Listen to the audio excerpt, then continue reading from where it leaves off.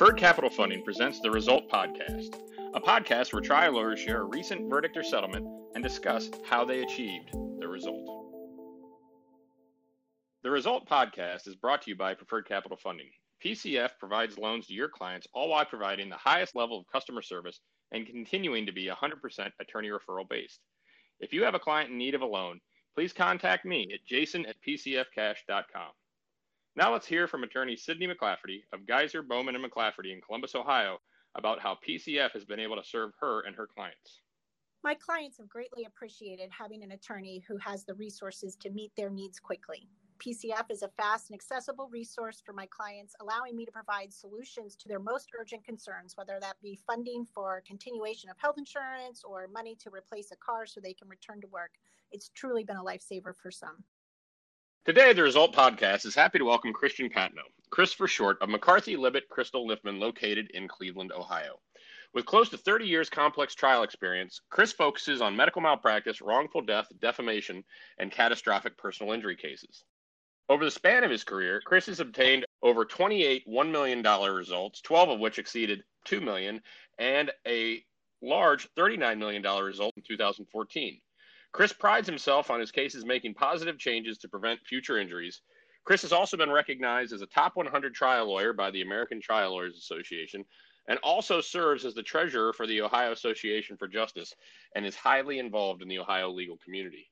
Chris, welcome to the podcast. Good morning, Jason. So, Chris, as we do with every episode, this is the first episode of season 2 of The Result. We start at the end. Chris, what was the result of the case we'll be discussing today? The results of my case was a $39 million verdict that you had referenced in the opening. Tell us a little bit about the case. The case was a very complex one involving the death of a highway construction road worker, Randy Roginski, on I-271 South in Cleveland, a major artery up here. And the case was against the general contractor, Shelley Company, with regard to the safety setup and operation that allowed public motor vehicle driver to drive through and strike, unfortunately, Mr. Roginski, resulting in his death. Now, you said this was ultimately a jury trial?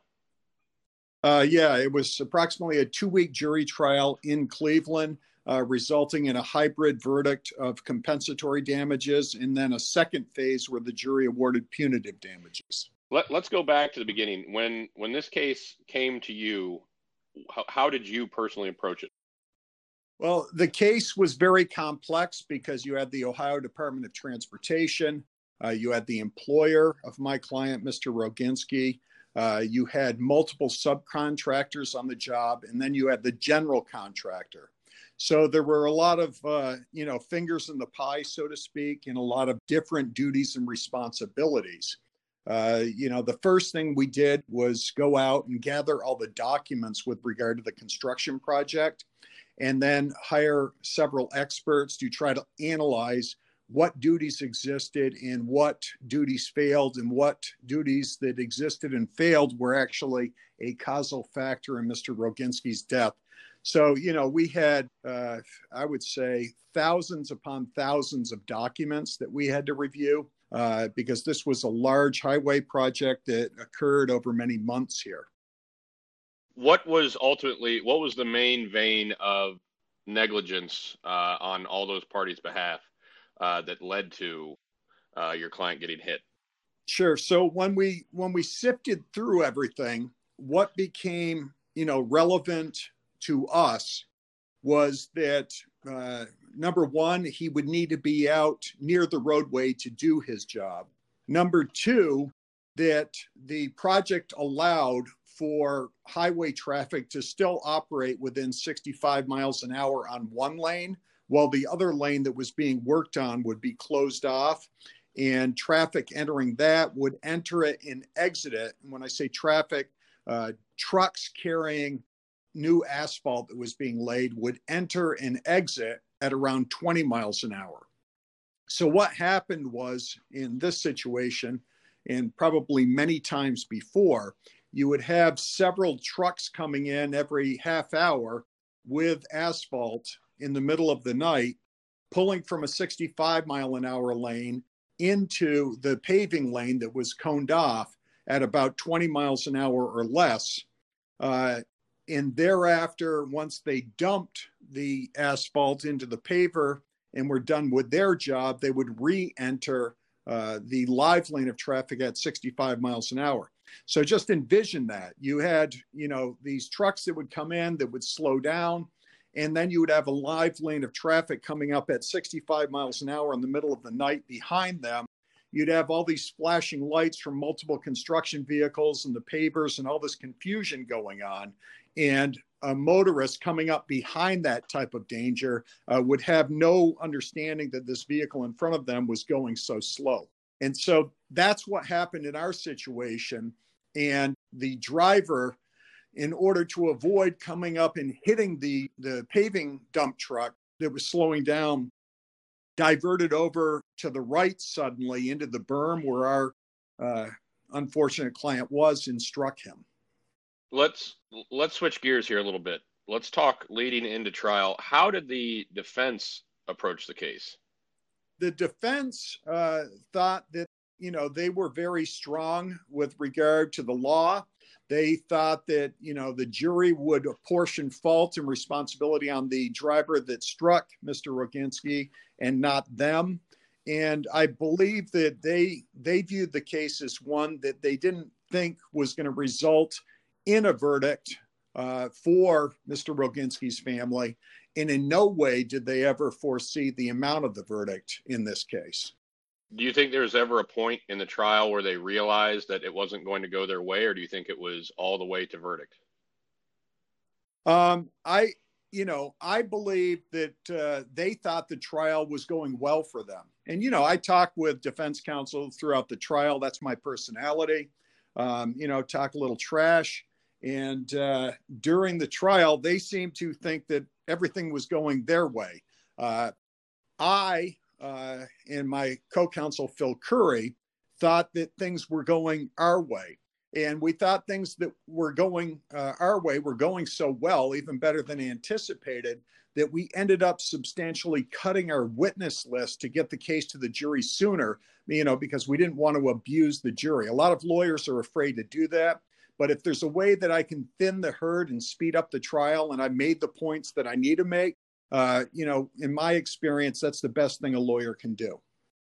Let's take a sidestep here.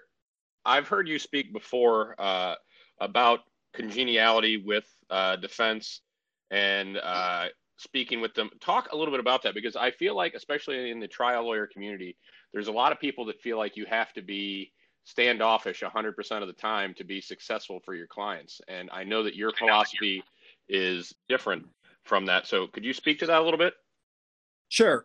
Whenever anyone's trying a case, you have to be yourself. And that's, what I've learned. And there are highly successful people that don't talk to defense counsel. Defense counsel's the enemy. You never give them an inch and you don't speak to them. And that works for them. That's their style. My style is not that way. No matter how nasty defense counsel is, I'm who I am. And so, no matter what's going on, I try to maintain a level of decorum. I try to maintain a level of professionalism. And, no matter how I'm being treated by defense counsel, I'm still nice to them and I still talk with them, and it doesn't affect me or my style. Let's step back to the jury trial now. How long was the jury out before coming back with verdicts? The jury wasn't out that long. I want to say they were out maybe a day and a half. How do you guide a jury through, successfully guide a jury through such a complex case where there is so many parties involved? Yeah, in this case, when we went to trial, it was just reduced down to the Shelley Company. It was one defendant at trial, and we made the purposeful decision to thin the herd to only go against the one defendant because that was what we had focused the issue on and the theme on. And I believe in the end, that was the appropriate, most important thing that we did was we found the theme, we found the focus, we found the defendant, That's where we focused the case. What do you think the biggest factor was in trial in getting to the $39 million verdict? Well, when you look at a case and you have to assess liability and how to get there, you also have to assess damages. And, from my experience in talking with younger lawyers, the damage component is the most difficult part. And many lawyers don't even think about that until they get right up to trial. When I'm focusing a case, I try to look at liability. I try to look at damages. I try to work up damages. But most importantly, I try to connect my damages to the liability so that it's a fluid theme. And in this case, the way I was able to do that was we believe that they needed law enforcement officers more so than what they had out there under the contract. But those law enforcement officers would cost them, I think, around $17 an hour. And so when we went to trial, we created the theme that this was a case about protection and the removal of protection. And not only did they remove the protection from the construction worker, but most importantly, they removed him as the protection for his children and his wife. And that it was the jury's obligation to make things right and to reinstate the protection that they had taken away. So we then looked at the case. We analyzed, how much it would cost the company an hour to have safely protected the job site in Mr. Roginski. We then applied that in an argument and in a theme that for the rest of their life, for the wife and for the children of Mr. Roginski, this is what it would take economically. And that theme anchored the liability to the damages and made sense. You may have just answered my next question, but for the attorneys that listen to our podcast, what do you think the number one tangible takeaway, something that they can learn from your experience on this case and apply to their cases? Well, the first thing is this was an unbelievably complex case. So finding the issue of liability that makes the most sense against the actor that failed in their duty is the most important thing. And then trying to figure out how to weave that theme into the damage component so that the damage component and argument makes sense is the next phase of that two-phase approach. And I've used that in medical malpractice cases. I've used it in motor vehicle cases. And so it crosses the spectrum. It's just not, a highway construction fatality case. It's a theme that sits well with the jury. It's a theme that makes sense. Did you get a chance to talk to any of the members of the jury after the case? I never talk to jurors. It scares the hell out of me. I used to talk to them and they focus on things that the lawyers don't even think about. But I often do send in young associates that tried cases with me and co-counsel. And I believe on this case, I asked Phil Curry to go in to find out what was in their mind. And, this jury, believe it or not, was in lockstep with our theme and theory and bought in early and stayed on it. So, this would have been a pleasant experience had I spoken with this jury. How long were you guys in trial? Like I said, it was about 2 weeks, maybe a little more. Maybe it was 3 weeks. The most interesting component of the trial, though, was, in Ohio, once you get a compensatory verdict, and if you have a punitive case, you then have to go to the punitive stage. And so the jury, after having heard all the evidence, they think their job's done. And then the judge instructs them, oh, hey, wait, now we need you to sit here for another few days. You can imagine the look on their faces. And so, it brings me to the next lesson from this case. And that is, well, now that this jury's awarded all this money to you, how do you then motivate them to award even more money? Because they think that they're done. That's the most that they should be awarding.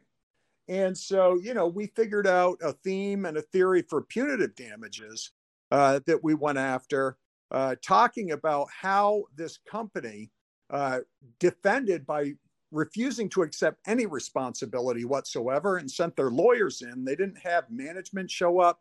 They didn't have the CEO show up, and it was this faceless company. And when it went to punitive damages, we called a bunch of the CEOs verbally in court that were not there, and then we rested our case without putting on a stitch of evidence. And in closing argument, we left it up to the jury with a suggested number that was a lot higher than our compensatory, telling them that this was a company that now is sending their lawyers in to say they accept responsibility, the very same lawyers who absolutely stated over and over again that they had absolutely no responsibility, and that unless the jury awarded a punitive verdict, that this company would never get it and would never change its ways. That's really interesting to me. Chris, is there anything we missed in talking about the case? There's so much more, but what I've learned in life is keep it short, keep it sweet, hit the high notes, and get out. Hey, congratulations on a wonderful result for your clients. Really appreciate you taking the time today. Thanks for being on the podcast. All right. Thanks, Jason. Take care.